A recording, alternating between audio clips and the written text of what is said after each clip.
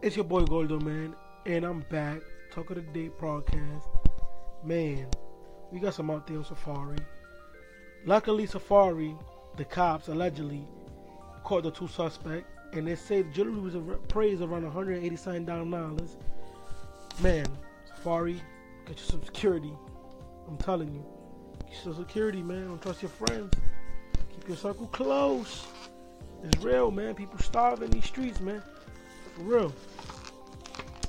But yeah, man, hopefully Safari gets his jewelry back, man. He a good dude, man. For real, man. And before I go, I just want to know, y'all, who better? Big Pun or Biggie? Just let me know. It's your boy Goldo.